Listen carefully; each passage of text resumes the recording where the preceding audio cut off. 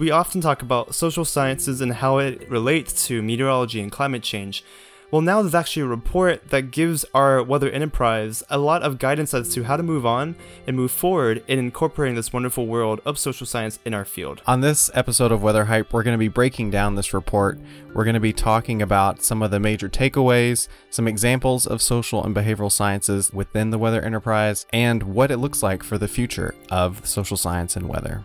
It's Min. And it's Castle. And you're listening to Weather Hype, a podcast where we talk about weather, climate, and how it affects you. Stay tuned, because Weather Hype's coming up next.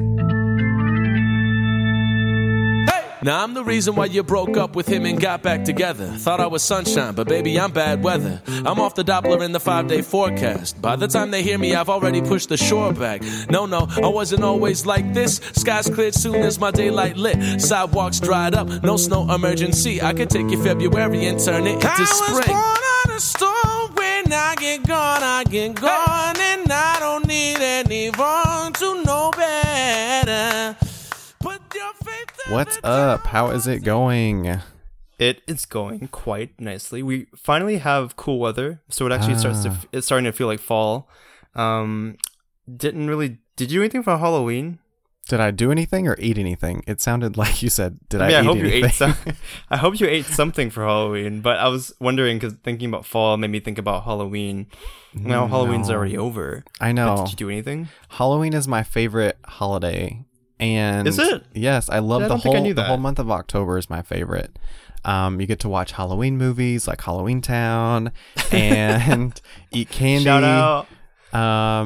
Oh my gosh, wait, I told you that I met the actress in the last Halloween Town movie, right? Yeah, I was super jealous. Sarah Paxton, she's the one that awkwardly replaced Marnie in the 4th Halloween Town installment on Disney Channel. I know. If you guys follow that, who plays Marnie in the first 3? I don't even know. Don't know.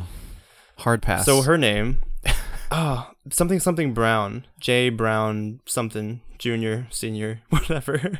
So the same actress played Marnie in Halloween Town for 3 movies, and all of a sudden they switched it as if like we'd be dumb enough to not realize, what happened? I think she got too old, didn't she?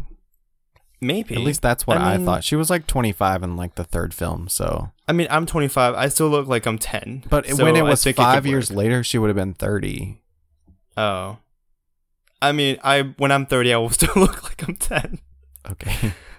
Okay. Well, Hollywood can make things happen. I'll jump into more about that. I liked it so much. I liked the last one? Yeah, I liked the last one the best. There's so much cool magic that happens. And maybe time because travel. Like, CG and technology get better. Exactly. So it doesn't look so fake. Like, I can still see you. Anyway, sorry guys, that was a huge tangent, but that's how we do. But yeah, I mean, other than that, what else have you been up to? Just a lot of work.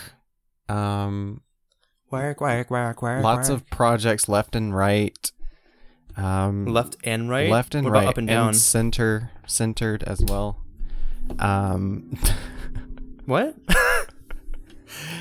Oh, Lordy day. Did you say Lordy day because you said it or because I say it? I steal everything from you, so I guess that I say I got it from my aunt who is like Vietnamese, and I don't think they say that in Vietnam, but she was like Lordy day, and I'm like, I started saying it too, and I was wondering like if that is like a common I don't think colloquial a colloquialism. I don't normally say it. I just kind of went for it. That's cool. I like that. I like that you used it. Is it gonna catch on? Is it the new fetch? I don't think so. Okay, well, unfortunately. Well, fetch never happened. Maybe it was so the that means fetch that it will from happen. like 20 years ago. Well, that's when people say, "Wow, that's a riot." Oh yeah. Like people started saying that, and I was like, "Who? A riot? Like Where? a mob? Where?" They said, yeah, right. They said it at people that worked at FEMA said it. People at national parks said it too, and I was like, "But these people aren't that old." So it was like, it isn't that outdated of a phrase to use, but anyway, another tangent. We'll jump into more of our personal lives later on after we talk about the main theme of the podcast today. Yeah. And that is integrating social, behavioral, and economic sciences into the meteorology and weather enterprise. And there's actually a report by the National Academy of Sciences, and that's abbreviated NAS because we do love our acronyms. They released a report that's like what, almost 200 pages long. It's 100 total. Oh, okay, with references and stuff. Appendices. It's a pretty long report, and we worked on sifting through it to give you guys a better idea of what exactly is social science and meteorology. What does it look like? What did it look like in the past? What does it look like now? And what will it look like into the future? And kind of diving into some of the findings that we were able to look into. What kind of pieces of information did you find? And what exactly is social and behavioral economic sciences? So the first part that I kind of wanted to jump into, and maybe taking a step back from your comment just then, is who is the National Academy of Sciences? And so I thought this was important to look up, because I was like, what is their authoritative take on science, and like, who are they to be like this person that kind of issues this report, and what does it mean for them to issue it? Because we didn't know who they were. I mean, I had heard of them, but I was like, I don't know who they are or like what they stand for. All I heard was there was a NOS report. And NOS. To me, NOS is like a rapper. Yeah, it sounds so cool and like slick. NOS. Yeah. But National Academy of Sciences. So the National Academy of Sciences is a private, non-profit society of distinguished scholars. So basically, they induct scientists, engineers, and health professionals. They volunteer their time and they induct them each year to kind of provide this unbiased take on certain scientific topics. Would you say that's a fair take on? Yeah. And they not only dive into meteorology, obviously, right? Correct. They dive into all sorts of sciences, but they were just tasked with talking about the weather and climate enterprise for our report that's relevant to our field. Correct. And Gotcha. So along with that report also came one on emergency alerts, which I didn't even know was out. That one apparently didn't get as much press as the social and behavioral sciences one.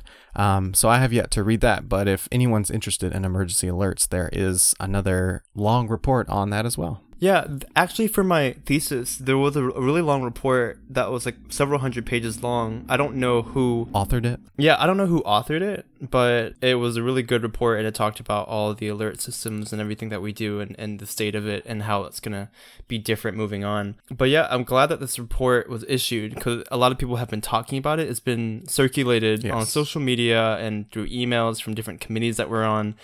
And we recognize not everyone has access to the report, or not everyone really wants to read through all of it. Right. And so we wanted to talk a little bit about it and what it means. Because again, we talk about this all the time on our podcasts. You know, what does it even look like when we're saying social science and meteorology? Is it something that you guys even understand? Not to say that our audience isn't educated, but a lot of times we talk about this and we take it for granted whether or not people will fully understand it, if it's tangible to them. So we want to try to, I guess, even take a step back from the general topics that we do and discuss social science in general and what that means. Because there's so many different aspects of social science that we kind of, you know, talk about briefly, but we don't really get to define what these things are and what it means for our research, what we do, and how our, you know, wonderful world of weather is impacted by all of it. Right. And so the report is titled Integrating Social and Behavioral Sciences Within the Weather Enterprise. So within this title, like you just said, there are two big pieces that we need to kind of break apart and kind of think through. One being social and behavioral sciences. What does that mean? What is included in that? And the other being weather enterprise. We say weather enterprise often, but who are we talking about when we are thinking about this idea? Who is this conglomerate, and who is in it and who is not in it? And so weather enterprise, who is that? So when we think about weather enterprise, we think of the network of government agencies, right? So the National Weather Service, who watches warnings and forecasts the weather on a government level, they're within the Department of Commerce, correct? Correct. Okay. And then we also have private sector companies. These are, different organizations that are for profit. Is that a safe thing to say about private sector? Yeah. So it's going to be like your AccuWeather, the Weather Channel, your Wonderground, all those good companies that provide that additional weather services in more of a private kind of way. Yeah. And academic institutions. So not only do you have colleges, universities that take part in research, learning facilities that are jointed and connected to universities, you also have like UCAR, which is the University Center for Atmospheric Research. Those agencies and organizations help out and work, together with universities. So that's kind of what we mean when we say weather enterprise. Yeah, and it's really interesting because I've been thinking through this idea of what is the weather enterprise for my dissertation work. And when I was thinking through it, I also included emergency managers because I feel like they are, in a way, like a part of our community. They're kind of those people that have like 1 foot in, 1 foot out. And so it's kind of interesting to see this definition because there are lots of definitions of the weather enterprise. There's not like one that everyone hovers around. So it's interesting to see this one not include emergency managers, but I can see why, because they put a distinction on provides weather services to the nation. And so emergency managers do not provide weather services to the nation. They take in or they absorb like weather information and then make decisions for the nation based on that. Yes, exactly. And, when we talk about the weather enterprise, there are different levels and, I guess, scales that we can look at as well. So, federal government, large private sector organizations, but also small private sector companies, mom and pop startup businesses are also part of the private sector, if that's mom and pop is the right way to describe it. I think so. But also you also have, I guess emergency managers would fall under government agencies. But again, you're right. Emergency managers don't generate the weather most of the time. They use the weather information from their partners and other facets of the weather enterprise itself. So examples of what it means when we say social, behavioral, and economic sciences research in the weather enterprise. What does that look like, and what kind of things can the public observe and see? And, because this kind of research happens all the time, but do you guys even see it? Do people, like you pick off the street, do they even know what kind of research is going on or how it affects them? Or what it means. And what it even means, exactly. Mm-hmm. And so the report did a great job of listing some examples to give people a better idea of things that they might see on TV during a hurricane coverage of a hurricane impacting a certain region. We've talked about this before, but an example of that would be the new storm surge maps and the maps that depict the greatest threat from tropical systems. So maybe, 2 years ago, there really wasn't any good maps of storm surge impacts for coastal areas, but recently, the National Hurricane Center has issued what we were saying were prototype products for, how much storm surge is expected, but also a storm surge watch and warning product to give folks along the coast a better idea of how they'll be impacted by, water rushing in with winds blowing off from a hurricane. So when you see those types of things on TV and it helps to inform your decision making, whether you choose to evacuate or not, you have to understand there's research going on behind that helps to influence what you guys see.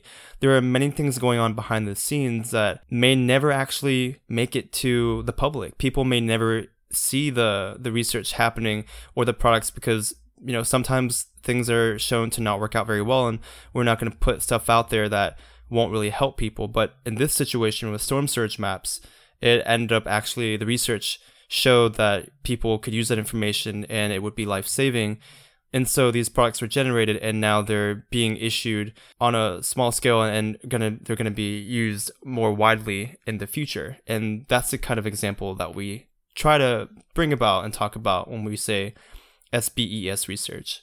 Right. And so when we do that kind of research, it incorporates those social, behavioral, and economic science disciplines such as anthropology, communication, demography, economics, geography, political science, psychology, and even sociology. So all of these kind of disciplines together help us understand how people's knowledge, experience, perceptions, and even attitudes shape their responses to weather risks, and to understand how human cognitive, emotional, and social dynamics affect the forecast process itself. We hear it all the time, but forecasting the weather, we're actually pretty good at that. What is really difficult to forecast is the human brain, the human mind, and how we use that information when we give it to people. So you could say there's a forecast and we know it's going to rain tomorrow. We can give that information to people. and what people choose to do with that information will vary from person to person. Whether they choose to, commute at a different time to avoid the rainfall, or to bring an umbrella, or dress differently, everyone's going to be different. And that is part of what we want to try to get into. Castle talked about the psychology, sociology, even geography aspects of what this social behavioral sciences mean. And there's so many different things that we could look into in communication as well. Because another example of SBS research, or SBES, including economics research, would be when there's a tornado warning or a flash flood warning, you get an alert on your phone. That's called a wireless emergency alert system alert, and that's from the federal government. And before, it used to only give you a message in 90 characters. So if you could imagine, Twitter used to have 140, now it has 280. We'll get into that later. But 90 characters isn't really actually a lot of space to tell you what's going on and what you could do to protect yourself and be safe. Thanks to social behavioral economic science research, they were able to identify that if they extended the amount of characters, each letter as a character, if they extended that to 280 total, that would actually improve the message that they could give to you on your phone and allow you to understand the threat that's happening, and also give you some more guidance as to what you could potentially do to help yourself and help those around you. So the message before may have been like tornado warning, take shelter now. Right. Now it can be a little bit longer to say tornado warning, take shelter now. Please tune into local media for more information. That gives you something to do, to turn on your TV or turn on something else that gives you further information that perhaps that text product cannot do. And so through this type of research, we were able to improve how we warn people, because the goal is to save lives. Right, and it may even be to go a little bit further into what people should do. So instead of take shelter now, it's pretty generic kind of message. So it could say like take shelter in the innermost area of your home, or it could be more specific versus just saying take shelter now. Exactly. And, those are some of the past examples, but there are also current projects as well. We talked about briefly on a past episode about smartphones and communicating technology and smartphone apps. So that's an area that this type of research will help to inform how we move about and move forward in using smartphones. Honestly, like research, like my thesis, not trying to plug it, but that's part of what SBES research is all about. And something cool that I read too, connected vehicles. So these are vehicles that I guess are going to be, we hear about these self-driving cars and whatnot, but these connected vehicles will have crazy technology to be able to, identify forecasts and use the forecasts to perhaps, I guess, maneuver differently if it's raining or if it's sunny or if it's snowing outside. So connected vehicles are going to have better weather information. And how does that relate? Like technology, weather, in that crazy world. So there's a lot of great things that are currently happening right now, and I can't even imagine what's going to happen in the future. There's so many great things already. Yeah, that connected vehicles thing was so interesting to read about, because it was talking like it would potentially like throw up a rain like warning sign, and at that point it would be the key for you to take over, because you might be better at driving in the rain than the automatic vehicle. Yeah. So it's just crazy to think like, I mean, it's cool, but it's also kind of scary that we're moving in that direction. Can we just say that I personally don't think that I could ever sit in a vehicle that and be like that no one's not driving? Yeah. Like that just doesn't seem like a great idea. I mean, I don't know. It's different from, when you take like a subway train or you're taking like an air train, a lot of those times those things are running by themselves. So I guess I've already been riding on that. And, somebody was talking about it recently with cars that drive themselves, and somebody was like, do you think airplanes will ever have a time where they're flying themselves? And I was like, you don't realize, but airplanes already are flying on their own. It's called autopilot. Yeah, that's true. A lot of technology, because my dad was actually with me, and he works for the aerospace engineering sector, and he was like laughing because he was like, if you guys don't already know, airplanes pretty much fly themselves right now. You have pilots who are using these technologies, but airplanes like land by themselves. They take off pretty much by themselves. There's so much technology in there that pilots just kind of have to make sure they check everything, dot all the I's and cross the T's. Is that what people say? Yes. Yeah. So trying to work on my vernacular, Anyway, I mean, it's directly applicable to weather too, and social and behavioral sciences are using. There's like machine learning algorithms to see whether the computer can successfully forecast like certain things to reduce like the mental load that forecasters are under, especially during like high profile weather events. So if there's a lot of warnings going out, if they can use the computer to do like some of the more obvious ones, and then let the forecaster be able to jump in if something changes or anything. So I know that they're experimenting with that, and not only from a machine learning standpoint, but like how does the forecaster feel like as an individual about his job being kind of implemented using technology, and like the perceptual or organizational outcomes because of that.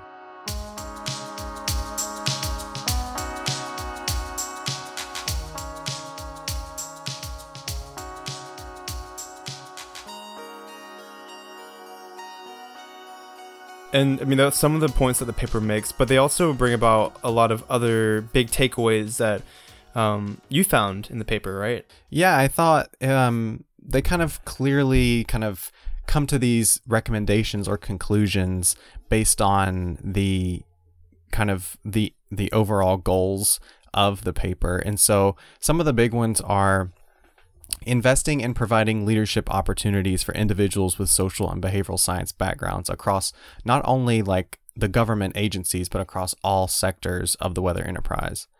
And so this is... Oh, go ahead. Investing in providing leadership opportunities. Yes. What does that mean to a person who may be listening, being like, okay, you're going to provide a leadership opportunity. Does that mean... I don't really understand what that really means. What does that mean? So it's basically when you think about perhaps these individuals that have higher leadership positions within the National Weather Service or within private sector organizations or all these other things, these individuals are purely physical science focused, and their background is physical science focused. So providing individuals with social and behavioral science backgrounds the opportunity to kind of maneuver themselves into more of the strategic planning of the organization and being able to kind of tackle the mission with this perspective within the inner circle, I guess is kind of the big way to think about it. Okay, because essentially the higher ups are mainly physical science focused. Correct. And that means that the mission is physical science driven. Correct. Yeah. Okay, gotcha. Thank you. Yeah, sure. So another big takeaway is to support and encourage students and graduate students to continue pursuing like all kinds of expertise, getting dynamic backgrounds in not only physical and meteorological sciences, but also social and behavioral sciences, because it gives them more of a well-rounded background so that they can help kind of speak the language of different groups, which I think is a good skill that I've learned by having different expertise across several disciplines, is being able to walk into the National Weather Service and speak their physical science language, and also be able to translate kind of the social or behavioral components that I'm trying to convey to them using their own language. Yeah. I mean, we hear it so often too. It's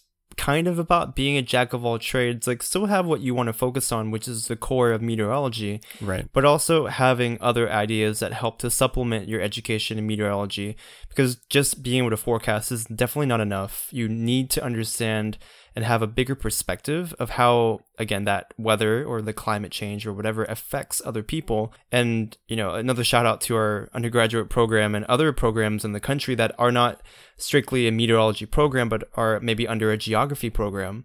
You know, that gives you a great perspective about people, demographics, you know, GIS work, and different populations of people around the world and how they're affected. You know, these are the type of programs that we need to see in the report, is addressing that, you know, you need to have more under your belt than just strictly meteorology, because you're not going to get the bigger picture. Exactly. Especially with people already starting to diversify like their backgrounds. When you like submit your resume or you apply for a job, then those unique experiences are going to stand out and be something that kind of propels you maybe to the front of the line or to the front of the pool of candidates. Yeah. I mean, Castle, since you and I were at UGA studying this type of stuff, you know, currently do you still feel am. like it's Hey, no shame in that. Do you feel like it's gotten better, that there are more students that we meet at conferences who are already doing this type of work? I know that when we started the Weather Students Initiative, which is Weather and Science Integrated Studies Society for the students, society, we wanted to kind of highlight this wonderful world to students who may be interested in studying this type of stuff, the social implications of meteorology and climate change, but a lot of people just didn't know about it. Do you think that's changed? Do you think people now know this is something they can study and they're pursuing it? Or do you think that we're still kind of where we were when we were going through undergrad? It's hard to say, and I think this would be kind of a good question to ask the individuals who authored the report on their thoughts on it. But I think for myself, I think we are running into more people who know about it, for sure. I'm not sure the second piece of them pursuing it. I think it almost goes back to kind of an interaction between the first two takeaway points that I just talked about, like investing in like higher leadership opportunities within the Weather Enterprise and supporting and encouraging students. It's almost like a chicken or the egg problem. So like if we aren't seeing people getting these leadership opportunities or even having any type of job or postdocs available, it almost shuts off that as a viable path for people to take.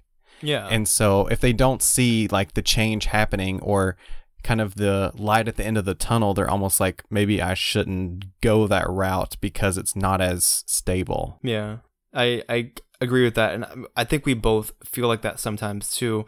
It unfortunately isn't enough just to have a fiery passion for what we study. We have to try to see if there are opportunities out there for what we do. And a lot of times we ask ourselves, like, are there opportunities for us? Is there a way that we can craft some kind of position in the future or a place where we belong? And, funding is always an issue. And I know that is addressed in the report as well, money. But is there a place that we can go where we feel that we have a path that we can take?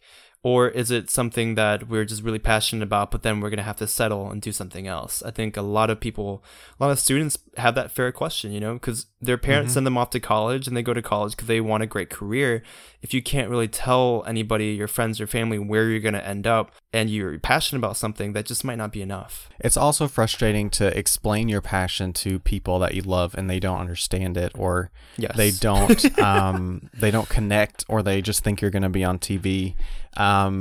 It's almost just it's a weird kind of thing, and I feel like I talked to you about this a lot. Is it's almost like waking up and going to battle every day and having to fight for what you love, and it is exhausting. It's you have to have a lot of passion and stamina in order to do this, because like I even asked myself the other day, I was like, do I enjoy this anymore? Like, is this something that brings me happiness? And once I like looked back on what brings me happiness, I understood that this is what it is. When you have good days, it really brings you back to, this is why I'm doing this. When you see some type of result or something that is, it just goes your way, you're like, yes, this is why I am doing this. So you have to you have to look out for those moments and like hold them real tight. Yes. And they'll get you through it. Grasp on to every ray of hope that you have. Not that they're gonna... This is getting really sad. We're sorry. Take a shining star and put it in your pocket and save it for a rainy day. Right. Quoting from our lovely Princess Mia Thermopolis Rinaldi, or whatever the heck her name is. If no one gets that reference, I'm going to be so embarrassed. But also, it's not a live audience, so... Huh? I don't know if I get the reference. Princess Mia from Princess Diaries? Princess Diaries, okay. Take a shining star and put it in your pocket. Just put it... Yeah, save it for a rainy day. If you don't remember that scene? Okay, anyway. I don't. Comic relief, haha. But yeah, I think you hit the nail on the head. It's tough, but you have to fight through it and keep on pushing and making strides happen. I mean, this report in and of itself is amazing. Huge. You know? Yeah. Huge. Anyway, so you mentioned funding, and that's another big takeaway from the report is the lack of funding. So we're not getting as much funding for behavioral, social, and economic sciences in the realm of weather and just probably just generally, social sciences are not as frequently funded as more hard sciences are. Yeah, and that's an issue because super big issue. It's hard to explain to even people in our field why, this type of research is so important. Right. A lot of people, we all want funding for our own stuff. We all want funding for our research. And when we look at it, like primarily for the history of whatever, for this whole entire industry, funding has gone to physical science, and there have been pockets that have been going to social science. And granted, there are much more physical scientists out there who are doing their thing in our enterprise compared to social scientists, but there has to be a shift in funding so that we can help people who are doing physical science research and really implement that research to the people. And money is difficult to come by, but there needs to be more funding, or the research that the physical scientists are doing will never reach its full potential of helping people. Yeah, and a difficult thing with social science funding is like the timeline and kind of the money that goes into it. So you have to get participants, you have to spend time talking with people or interviewing them or discussing how their views of things. So usually there's like a longer time frame required, there's more in-depth data collection, and so sometimes those things get bypassed or looked over because they could fund some sort of physical science thing that will provide them more quick results and in a shorter amount of time. So speaking of the amount of funding, how do you know the number for how much the National Weather Service invested in social science research and behavioral science projects? I do. So the National Weather Service in the fiscal year 2015-2016, they offered $37 million in research total. Okay. And so 2.9 million of that was for social and behavioral sciences. So that's about roughly 8% of their entire research budget. And that was fiscal year 2015, 2016? Correct. Yeah. Okay, gotcha. And then is there any updated number or a number before that year? For that fiscal year? That is the only number that the report provided. But there is there's kind of a large scale number for the National Science Foundation. So from like 1989 until present day, less than 10% has gone to weather-related social and behavioral science work. Less than 10% of weather funding total, or less than 10% of NSF funding? Less than 10% of weather-related NSF funding. Oh, okay, yeah, gotcha. Yeah. It's interesting, just speaking off the cuff, I saw on Twitter today, a lot of people were complaining about the fact that their NSF grants and stuff were too focused on physical science, and that the NSF kept on pushing to have more social science projects within science and meteorology.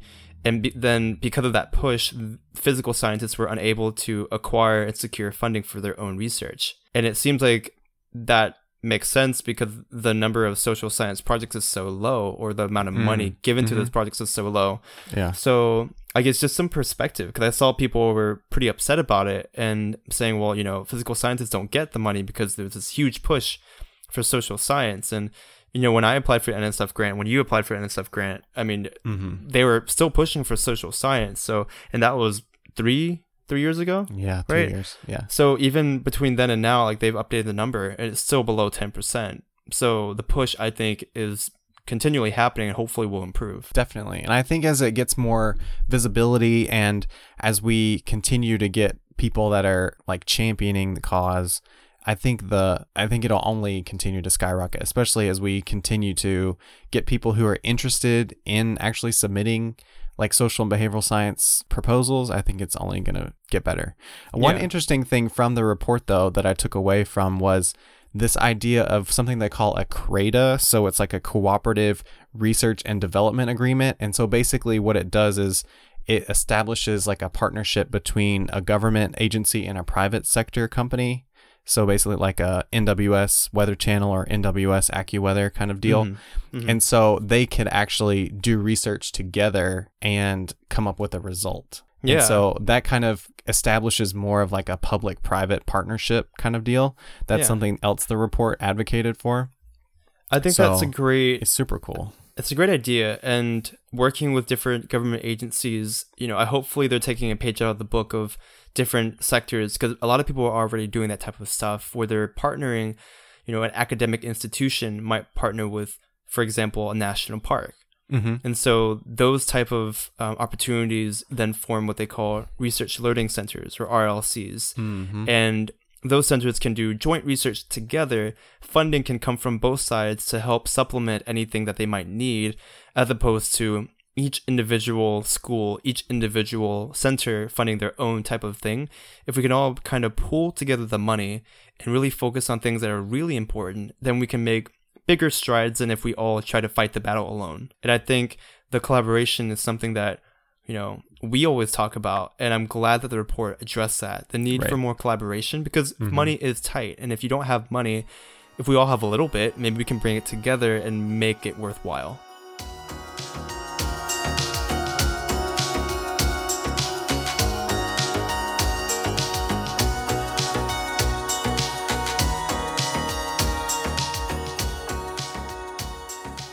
With this type of research, social behavioral economic sciences, I know we keep saying that, just to reiterate, what all it is, what types of knowledge gaps do we have to talk about? What other areas do they suggest that we kind of look into for the future? Yeah, so the report focused on 3 big areas. And so first, I just want to say that there's so much research to be done in this area of social and behavioral sciences, like so much. So if you have any inclination to do this type of research and you're interested, you should go to this report, and we can link it to on our website. But they provide so many like unique research questions and things like that. And I mean, that's why they're producing this report, is so that they can inspire others. So feel free to take those questions and make them your own and like search for the answers. Like that's what we're here for. But the big 3 kind of takeaway research areas that they were kind of focused on, one being the weather enterprise system as a whole. So looking at weather information, how it progresses throughout the entire weather enterprise. So like going from the National Weather Service to the private sector, maybe to an emergency manager, and then to the public. So like really getting what some people call end-to-end, which I learned a lot about in this report, which is basically when the product or weather information is created to when it is acted upon by whatever audience it is intended by. So really getting that whole system focused and understanding how it kind of works and works like a machine. So the second big headline is called Risk Assessments and Responses. So basically this is trying to get individuals to focus more on the emergency management cycle that we see, such as preparation, response, recovery, and mitigation. And so the report kind of detailed that these kind of areas don't get as much research as maybe some others. And so it's important to narrow in on those and see how people revolve through each of those stages and how weather information plays a role in that. So the third big category, which is one that's close to my heart, is message design, delivery, interpretation, and use. So understanding how we communicate uncertainties, how we should be designing our weather messages, how people are getting them, how they're being interpreted, and how they're being used and acted upon. And so this is a huge area that is starting to pull in research from like health communication and science communication to figure out how we as a weather enterprise can maybe better format our messages to be more easily digested and acted upon. Yeah. And all those points are incredibly important to look into. Yes. And I'm very optimistic that we're going to have a bunch of great students, postdocs, and researchers in every sector looking into those questions, because that's going to be a great way where we're going to improve how we interface with the public. And exactly. It brings together another important part. So what if we have all this research? How do we share this research with people in our community? How do we share the research with people that use it in the publics, or, people in general? And some of the things that I saw were things that we know, right? Like going to an academic conference, talking with people, presenting your research, publications, publishing your research, and journals or academic journals or articles and whatnot. And then there are other ways too of even how to collect the data. So there are, surveys that FEMA, the Federal Emergency Management Agency, will conduct these surveys, and also even the CDC, Center for Disease Control and Prevention. Why the CDC doesn't have a P on the end, I still don't understand, but tangent. But yeah, we're collecting data all the time, and we share the information with each other. Maybe you saw it, I didn't really see it, but sharing this information with the public, I don't think we do a great job of that. We don't. And something I learned in my internship with the National Park Service was working on having a conversation and an open dialogue and telling people, what is it we're doing and how does it affect you? Which, again, we do try to do on the podcast, but it can be difficult sometimes. But I feel like there should be more of an outreach effort to really make it relevant to people. Because if people don't understand it, if it really isn't something they can see or feel, or it's not tangible to them, they're not going to care. People won't care about it.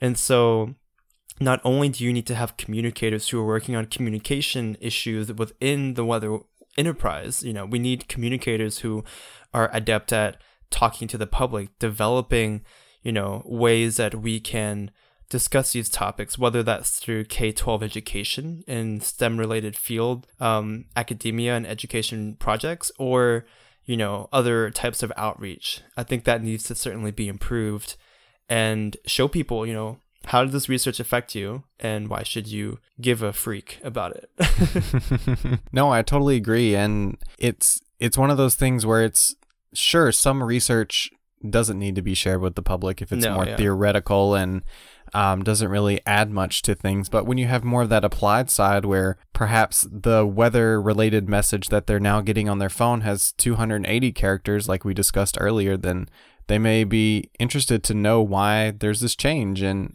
what research actually went into it. And people are more interested than we kind of give them credit for. Yeah. And we are constantly becoming a more information seeking society where we have so much information available at our fingertips, so we're willing to search for it and look into it and read about it. So exactly.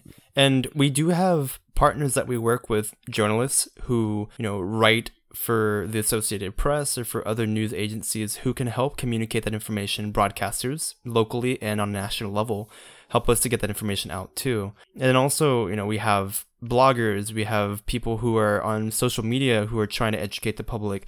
So those efforts are much appreciated. I think we should definitely keep going, keep doing that kind of stuff, but also actively work to improve it and acknowledge the fact that we do need to do a better job. So the other big thing, and this was the point where I was like, preach, preach, preach. I was doing the praise the Jesus. You know how Hallelujah. They do the emoji where it's like a clap emoji, and then you say like one word between each clap. I was like, this is totally me. And I'm just so glad that they highlighted this, because there are misperceptions and like a limited understanding and even stereotypes of social and behavioral scientists within our weather community. Like we've even witnessed it at conferences where people roll their eyes at prominent figures with social scientists when they stand up and make a comment, or they try and push someone a little further to think about this idea a little bit more. And I think that's our role as these individuals, is to continue to push them and be like, well, have you thought about it from this perspective? Or how would a vulnerable population view this? Or there's more than one general public. Like these are questions that we have to push on them. And I think we get kind of a bad rap, or people roll their eyes. Yeah, there are certain things that people are like, oh, here comes the social scientist. Like we've heard that, and it's actually very frustrating. I'm not going to name names. We're not going to name where we were, but we've gone to conferences before where we literally hear people in the audience roll, like we can't hear them roll their eyes. That would be gross. But we've heard them make snide comments under their mouths to other people, and like, oh yeah. Here she goes again opening her mouth, or here he goes again saying what he always says. We get it. We all have those moments when we're at a conference and we're tired. But we're not asking these questions because we're trying to hear ourselves talk. I promise you, it is not that. It is the fact that we think there are other ways and other, dimensions to look at a problem or look at a situation. And we want everyone to think about these questions. These are not questions we're just whipping out left and right just because we feel like it. We truly feel like these questions are warranted, you know? Yeah, exactly. Continue. So one of the big one of the big points that this report kind of conveyed, and this has happened to me before, but so interdisciplinary insights are lost when just one person is selected to be, in quotes, the social scientist and tasked to provide answers, often drawn upon just one theory or one set of studies. So this has happened to me where they're like, oh, you're the social scientist, come up with a survey that helps answer this question. And so it's just frustrating at times to be like labeled that. And I just feel like sometimes we're even tasked with more work because there's fewer individuals with more like inclination towards social science. Yeah. So a lot of the work gets put on the backs of these individuals. It's kind of like, oh, you're really special. You're like, you know this. You title yourself or label yourself as a social scientist. Like, we need you to do all this stuff. Yeah. Yet, you know, I am a huge communicator. I consider myself a social scientist, but my area of expertise is more communication. I couldn't do psychology research like you can. And if they're like, oh, man, you're a social scientist, let's do some psychology work, or let's do some like other kind of work, I'd be like, sorry, but I can't do that. And it's stereotyping and it's frustrating because, you know, it takes a team effort of social scientists, not just one social scientist to rule them all. Exactly. And so even when I know we've said this before, but even when you say social science, like that in itself can be like 12 different disciplines. So kind of like what we talked about at the beginning. So you can't just say, tackle this problem with this theory because you may not know that theory. Exactly. The second point, which also I was like, preach. So the potential for effective outcomes is limited when social scientists are asked to advise on how to improve an idea or product that has already been approved for use. Oh, snap. Yeah. So therefore the product is already done and you're like, do some social science magic on it and make this better. It's like you should have started with the social science. It should have been at the beginning before we even put all this money into developing a product that maybe someone doesn't even understand or will ever use. That happens a lot, unfortunately, where something's already like years and years in the making. And then they're like, all right, guys, like, do your magic, put some social science love into it, and magically it'll be better. No, you need to start from the beginning. Understand that social science work is the foundation for all types of research in our field. And then work from that and ask those questions, because you can't do something and then ask a question and be like, oh, well, the answer is you should have actually not have done any of this stuff. Let's rewind. You can't do that because all the money's been put into it, and that presents a huge issue. And then it becomes, okay, do we then continue whatever we're doing and realize that we're not really incorporating social sciences to the best of our ability, produce something, put it out there for people, and then realize, wow, like we kind of messed it up. It's like, you know, doing your thesis research or whatever and realizing, wow, maybe I should have done that. Sometimes it's okay that you didn't do something, but on a larger scale, it becomes a huge issue.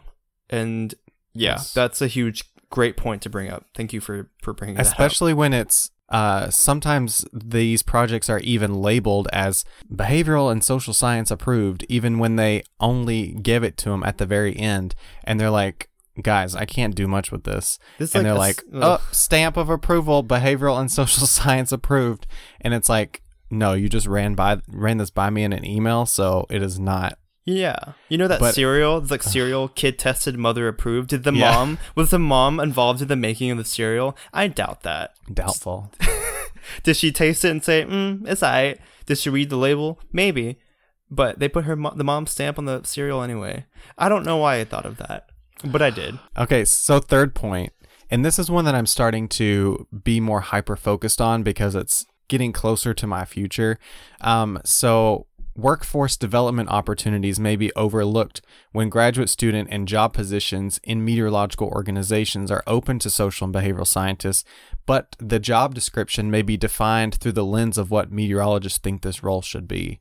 So this is kind of a frustrating aspect when you're looking at contractor positions and they convey like a research scientist, but that in itself could be a social and behavioral science kind of position, but nowhere in the description do they say social and behavioral science. They just say like research scientists for XXX like research institution within NOAA, and they outline like you'll collect data and analyze problem sets and things like that, but they never specifically state social and behavioral scientists, even if it is available and open to those people. Oh, interesting. That is something that you have to definitely look into more. Right. It's more of a who you know, and you're like, oh, I saw this position, and they're like, oh yeah, you should totally do it. It's social and behavioral science. And you're like, what? It doesn't say that anywhere. Yeah, so that can be frustrating. Okay. The last point is risks of problem oversimplification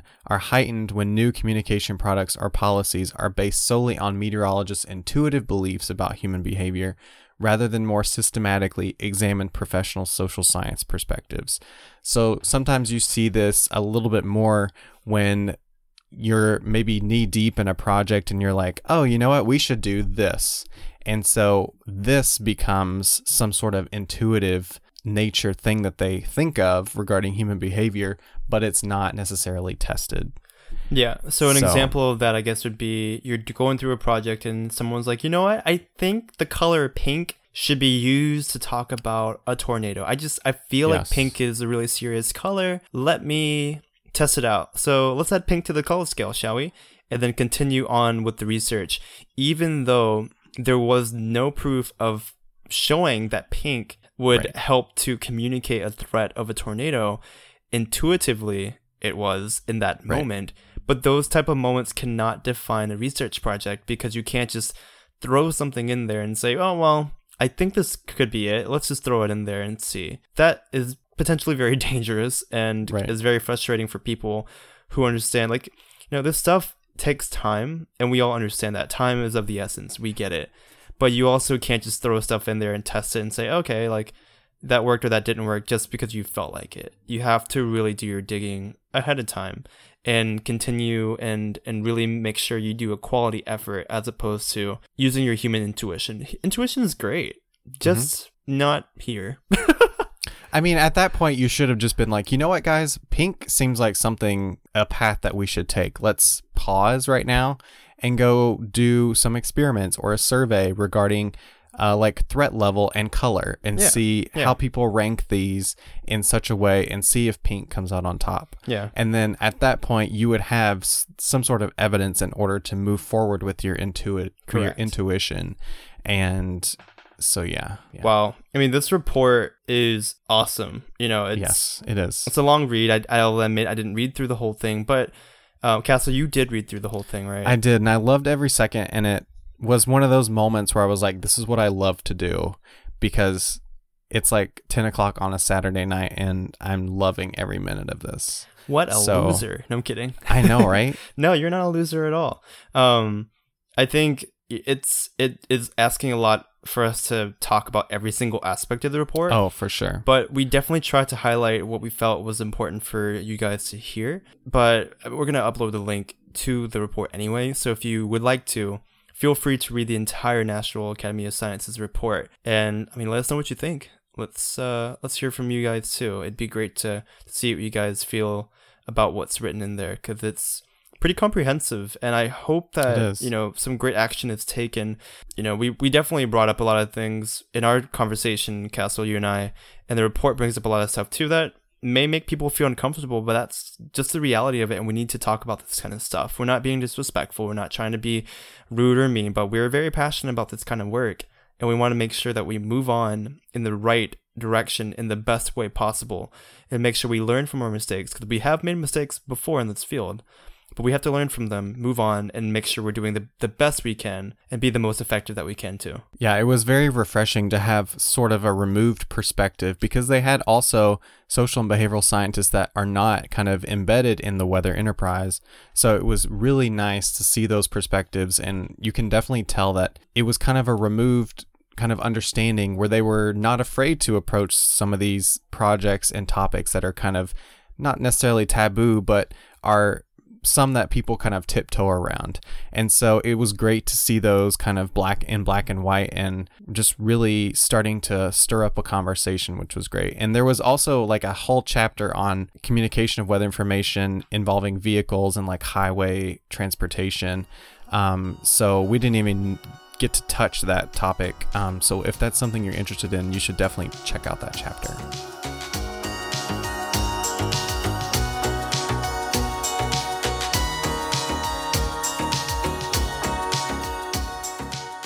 So, Cass, we talked a little bit about your life, Halloween, how much you love it so much. Halloween Town.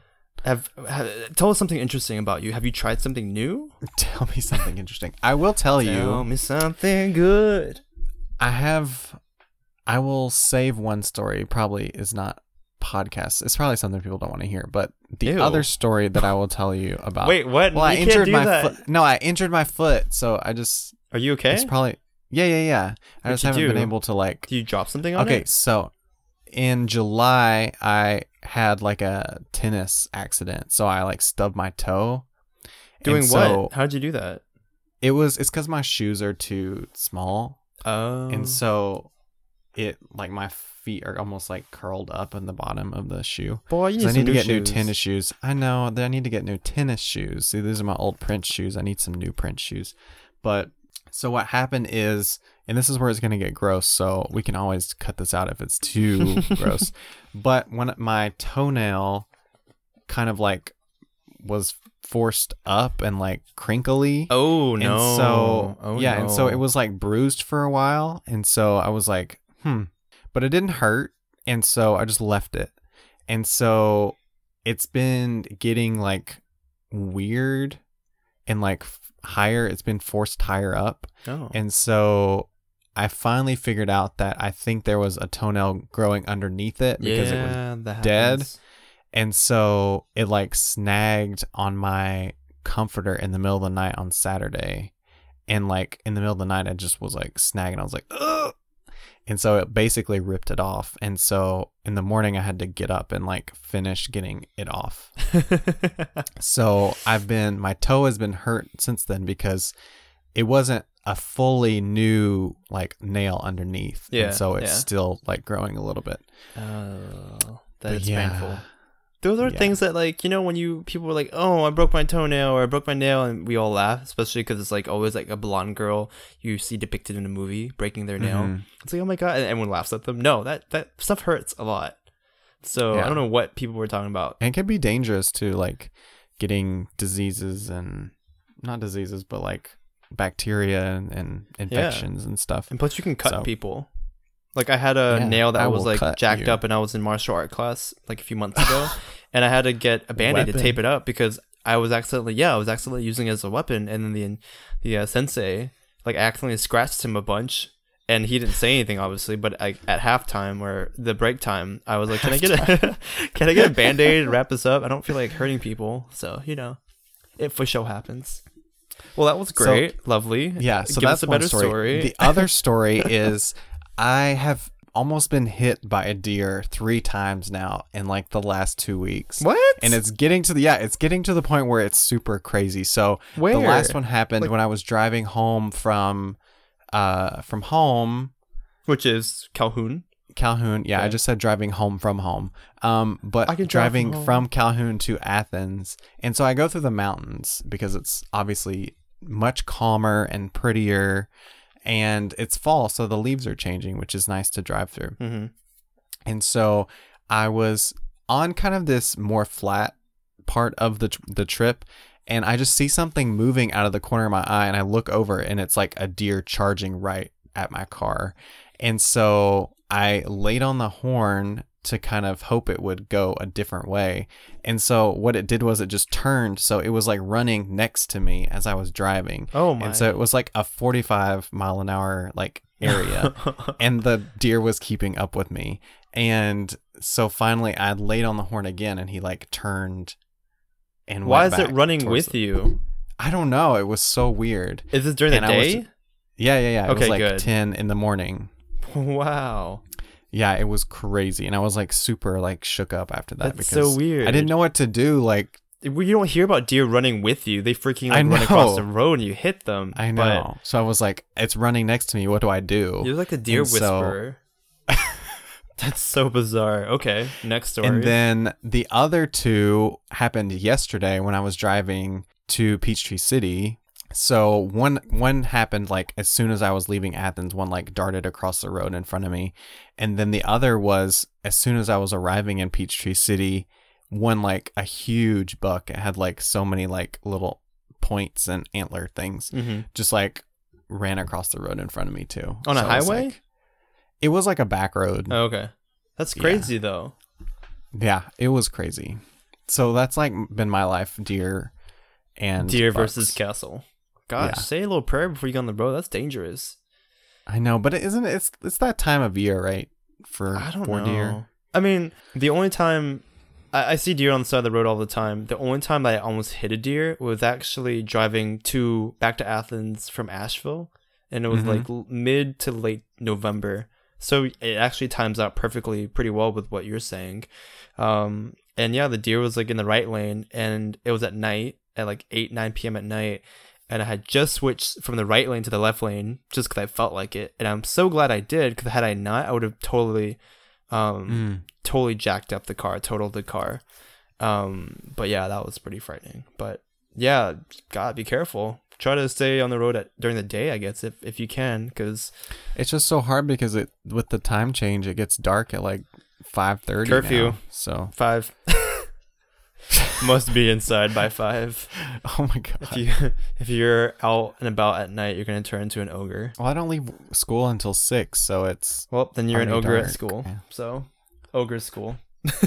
So those are my two big stories. Cool.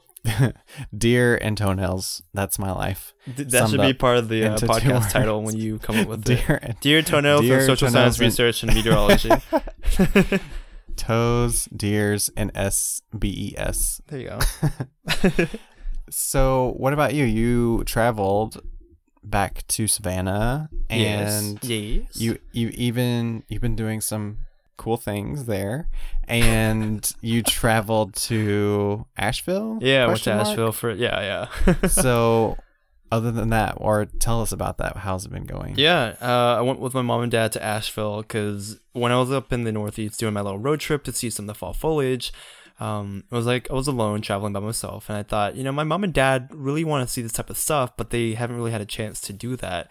So I was like, okay, well, let's make it happen. Once I get home, let's go to Asheville and make a little fall foliage trip out of it. So we drove across North Carolina and did some fall foliage stuff, and it had rained a bunch on Saturday that we went, and then we ended up going to State Park Saturday morning, and we got to see some cool stuff, Hanging Rock State Park. And then on Sunday when we got to Asheville, it was actually the cold front had just passed, and it actually was flurrying. There were snow flurries around, which is really cool, and the fall foliage was really gorgeous too. So I'm really glad they got to see that. And my mom and dad are getting older, so I'm really happy that they're able to like make the hike, do it. My mom has a little bit harder time than my dad does, but she made it through, and I was really proud of her. And we got to go to a great vista and look at some great fall foliage from a nice outcropping, so that was cool.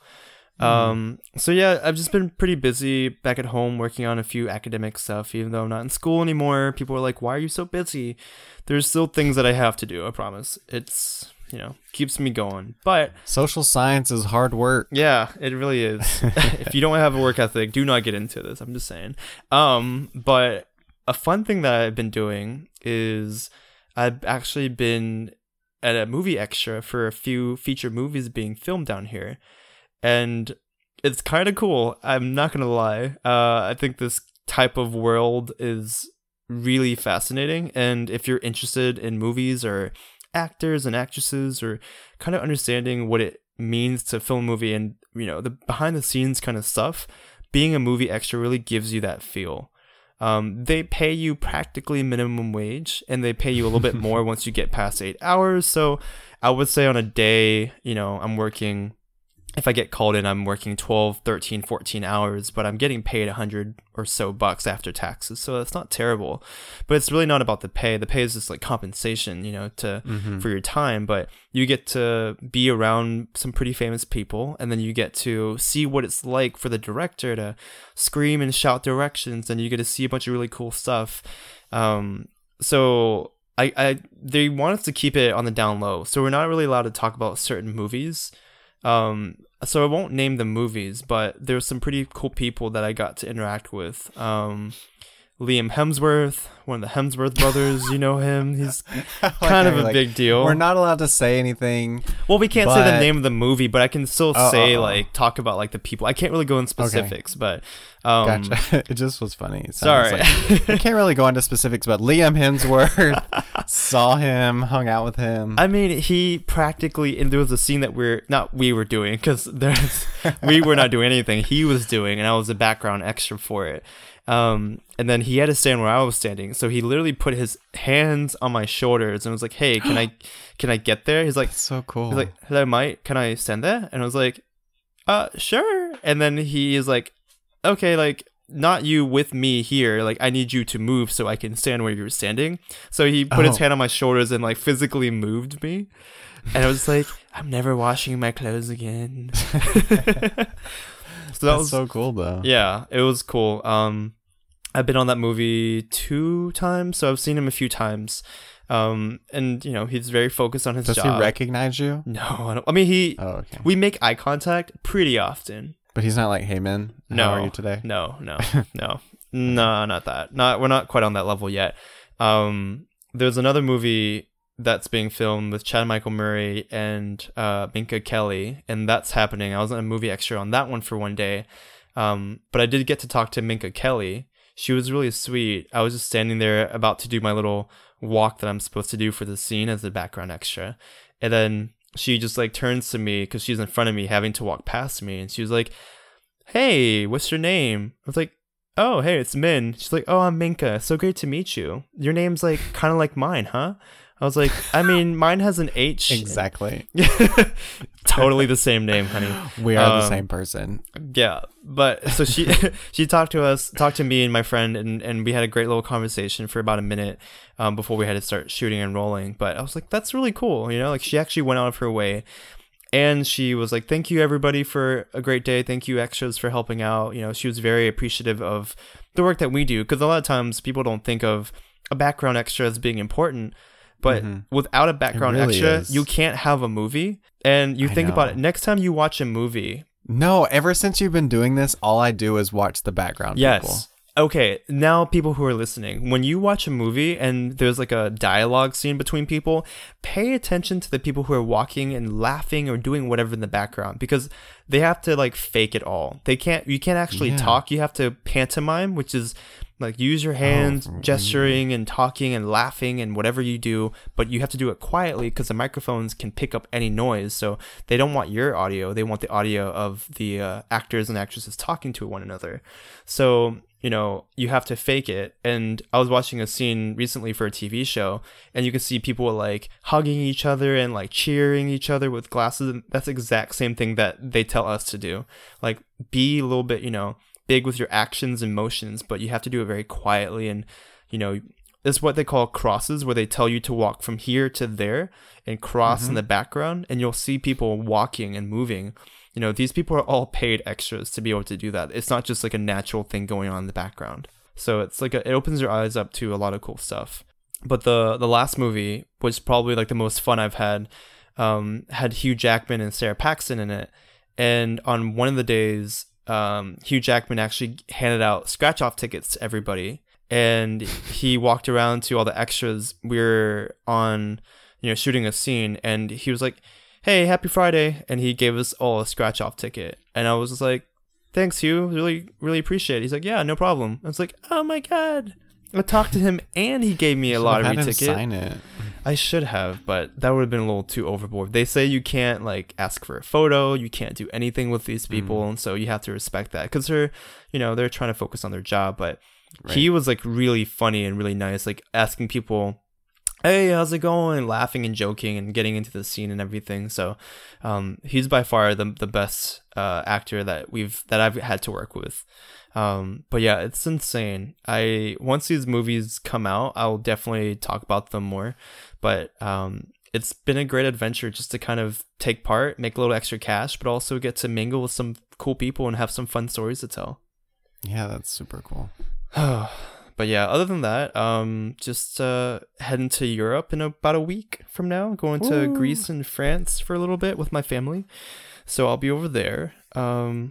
Maybe I can record some stuff and send it over to you. I don't know. We'll figure it out. Yeah. That's kind of why we're recording now before I go. So luckily we'll have something for you guys. But yeah, just going to spend Thanksgiving holiday flying and then get back here like mid-December before Christmas and then come back here for Christmas and spend it with the family, with everybody. But I'm excited for it. It should be fun. Sounds awesome. Awesome sauce. So, with all that lovely talk, what is your song of the week, Kessel? So my song of the week was difficult to choose because there's a lot of great songs. There really out there are. Right now. There really are. So others that didn't make the cut, I'm loving Liam Payne's Bedroom Floor. Oh yeah, super good. Okay, the beginning of that song is like it sounds like a computer turning on. Yeah. Okay, I just like the iPhone part where he's like, when my "You text me on my iPhone ring. Yeah, I love that part so much. It's so Yeah. good. Yeah, I like that part too. And I was trying to figure out why I love it so much, and it's Charlie Puth because Charlie Puth wrote it. Yeah, it sounds exactly And, what Charlie like, would sing too. Yeah, it does. Does Liam It's so not write good. his own music? Do any of the One Direction people write their I own don't- music? Well, obviously, what's his face does. Zayn? The lead singer. No, the lead. Who is the lead? Zayn. Just Zayn the lead no. of One Direction? Zayn is not the lead. Of One Direction. Yeah, Zayn is not the lead of One Direction. Really? I think he's like really. definitely It was Harry. It's Harry. Harry is the He's the lead leader. of One Direction? Yes, he's the leader. He is? Yes, well, he was. It's over now. In terms of talent or in terms of age? Oh, in terms of leading the band, like he was the leader. What? What does that even mean? How do you like? You know how every band has like a leader? They're normally the best singer. No, I think it's more of like leadership style and who has like. I never thought of Harry being controls the leader. everything. I didn't follow One Direction very much either. That's probably why I don't know that. But I always thought of Zayn being like the one who was No. like the guy in charge. No, if you watch, Vocally, Harry's he's always the in the best. middle, and Okay. Well, Yeah. because Fifth Harmony, what's her face? Camila Cabello is like the leader, and she was the best vocally. yeah, I mean that just happened to be. Beyonce was the leader of correlated. It Destiny's Child, and look at her killing it. And Justin Timberlake for Backstreet Boys, right? Yeah. He's soloed. Yep. That's all I can think of. Like when I think of these leaders, I think of the ones who go solo and are successful. And the other ones. I mean, all the One Directioners are solo. Wait, isn't and there one of them successful. that's not? No, they all are. They all have hits in the top Harry does? 20 right now. He did when his album came out like 6 months ago, Wow. but not anymore. Well, I feel like this is not going to last as long. Like somebody's going to have to stop doing well. I wonder who it's going to be. Oh my god. I'm just saying, man. Let's not wish this on anyone. We need all the One Directioners that Do we can though? have. Do we? Yeah, we have 5 times the songs now. Like, I'm not hating this. Some of them suck though. Like, which ones? Dun, dun, dun, dun, dun, dun, dun. What? Oh. Slow dance. Slow Hands? Is it Slow Hands? Slow Hands. Slow Hands. It was good until it just got overplayed. Who sings that one? Nile. Ugh. His new song is really good though. And then his song like Our Town or whatever the heck it was. Like Yeah, that was bad. that was too. just like One Direction repeated, but with only him. Yeah, you're right. Yeah. Anyway, so what is that? What is your so actual song? Of the week? My actual song is New by Daya. And it's her new song. It's super good. So it's basically, if you think about it, it's kind of like the grass is greener kind of narrative. Yeah. Where she lets go of her boyfriend or dumps her boyfriend and then goes to someone new, hence the name New, and then realizes that she actually wants to be with her old boyfriend because she just constantly thinks about him when she's in the bed with her new guy, when she's at the diner with his friends, when she's doing all these different things. So it's basically like a grass is greener tale. But the I just love the beat and the theme, and especially like I don't know what it's called. It's not like a coda, but there's like a part where, you know how we like the rhythms, and if you can say a certain part, kind of like "Look what you made me do," "Look what you made me do." Yeah. That there's like a part in this song like that, and I just love it. Oh yeah, so I can see that. Yeah. I like it. When you told me about it, I downloaded it. I liked it a lot. Yeah, it's so good. What about you? What is your song of the week? Well, the Spotify Pop Rising playlist gives us a lot of inspiration. Totes. And so I found the song "Wait" by Maroon 5. Yeah, it is. And I like that one a lot. I haven't literally listened to the lyrics quite too well yet, but I just remember the beginning is like dun, dun, dun, like "dirty looks from your mother," and it goes into it. And then I sing it. It's I'm not making You're much like sense me right now. this week. You're like me this week. It's like I actually had a point to my song. I don't have. Yeah, you're me and I'm you. It's like the only thing that gets me is I like Maroon 5 songs, but at the same time, I almost feel like they are too perfect. Like they're too like with the trend. They're too catchy. It's almost like generated. their formula. Yeah, there's like a formula right? for like their songs. But like I love them, but at the same time I hate them because it seems like I totally understand no, that. I get that. There's no like personality to them or something. They're just like generated for users to download. And this one I felt differently about because I'm very cognizant of Maroon 5 being like way too like poppy mainstream, but like they have something weird and different that we all know it's Maroon 5 and Adam Levine. But for some reason this one I like felt very cool. It's like I liked it a lot. But I totally get it when what you're saying, because there's actually a Billboard.com, they had a Facebook video of the changes and the metamorphosis of Maroon 5 music videos from like the early 2000s until now, and you see their style changing, and we've talked about that plenty of times where bands, they'll change to stay relevant. That's what you do naturally in the music industry, and Maroon 5 they've perfected it. I guess they've really done well, but a lot of times I'm like, ugh, like I hear that and I'm just like, God, that sounds so like it. Yeah, you're right, it sounds so perfect, like so crafted, as if they know exactly what that's what pop music is. So pop music is people, I know, crafting, but for some reason it stands out more from them. Exactly. I don't know what it is. It's like a certain quality, but I feel the same way, except this song I felt not like that. I felt like it was a little bit not imperfect, but it wasn't as annoyingly catchy as the other ones were. Maybe it'll be annoying to me in the future, but I just like the way it sounds, and I jammed to it. I jammed with my mom in the car today. Even it was lovely. Great. Yes, she loved it. Just kidding. I don't know. If she loved it. So one thing that we should probably talk about is the Taylor Swift CD, and if you've do we have to though? It, I don't think we have to. I think we would be remiss if we did not. We would be remiss. It's a huge thing going on right now. I heard it sold like a bunch of copies in how many days has it been out? It sold a bunch of copies. Okay. It was Friday. Since when have you become such a big T Swift fan? No, I'm not. I'm just saying that was a funny way to put it, like a bunch of copies. Like I don't know either, but I'm sure it's more than a bunch. It came out on Friday, I believe. I think it sold, because I saw a headline recently right before we were recording, like several million copies in like 3 or 4 days or something. Wow, that's crazy. And it was like super successful. I mean, she has a huge following. No one really expected anything less than that, quite honestly. At least I didn't. And I'm pretty smart, so, Me either. You are so smart. Everyone's so conflicted about her. I don't know how I feel. I'm like, yes, I like her, then I don't like her. I think you should listen to the CD without any preconceived notions and just let the music speak for itself.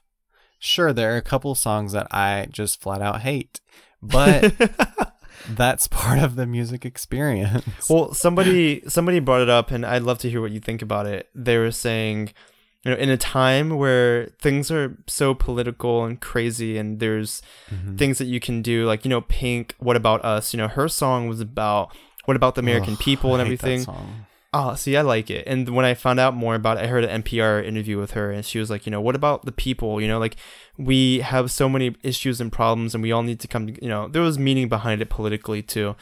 I appreciated that. And somebody had a critique on Taylor Swift's album and said, in a time where we have so much going on, you literally more, couldn't. Well, like she didn't even talk about anything except for herself. Oh, I see. And so they're saying like, wow, what a narcissistic white, girl.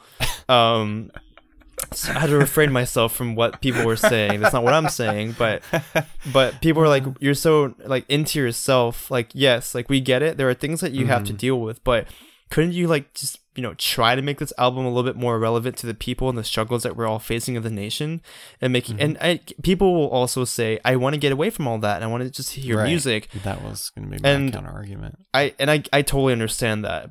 I see things differently. I feel like as a person with celebrity who has power and say, I think they should try to enact positivity and change and speak on these type of issues, because they do have a platform to do it.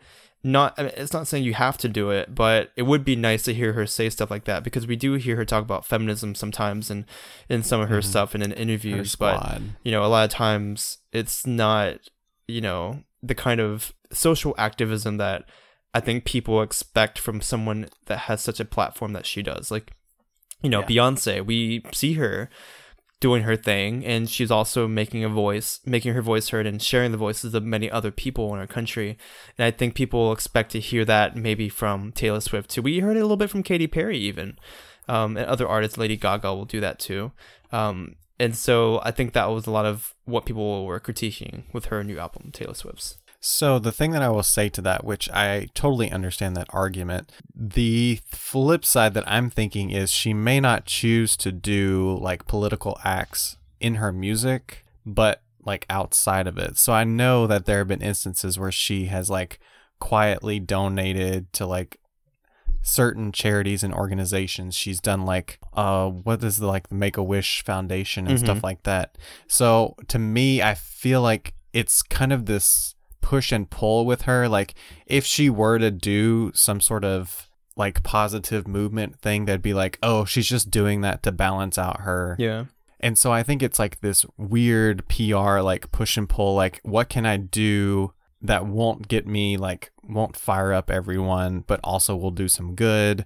And so I don't know. But I agree. I feel like maybe at least one song could have been devoted to some sort of positive movement. And I don't know. I only listened to the whole thing once today, and one of them may be about some sort of positivity that I just don't know about.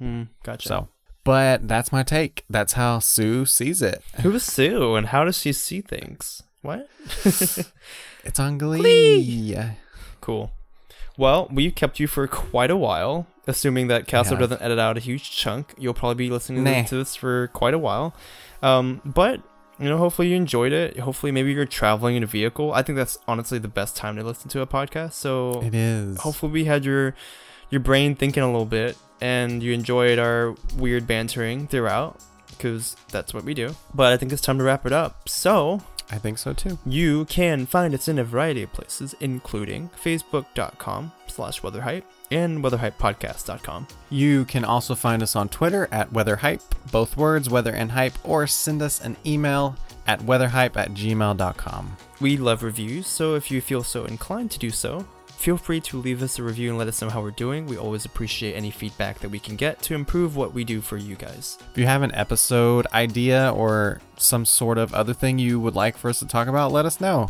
Send us a tweet or an email, and we will figure out if we can incorporate it. Yeah, we've got We're always looking for fun things to do. Yeah, and I was going to say we've gotten some cool feedback just from people saying, hey, I listened to your podcast. Thank you so much.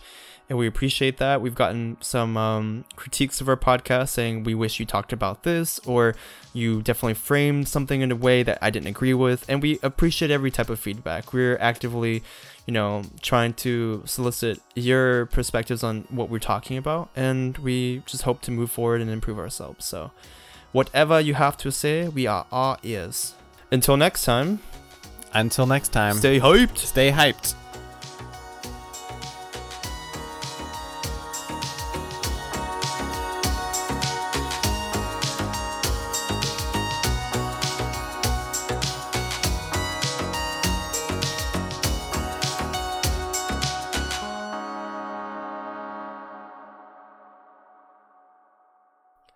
So, this podcast you guys listen to, we often talk about social science and how it relates to meteorology and climate change. But now there's actually a report that gives us a lot of recommendations in our field to work on and improve how we incorporate this wonderful world of social science, right? Right? Damn it! Question mark. I Right? didn't mean to do the verbal cue. I was just thinking about it and I did it. My bad. Yes, man. Can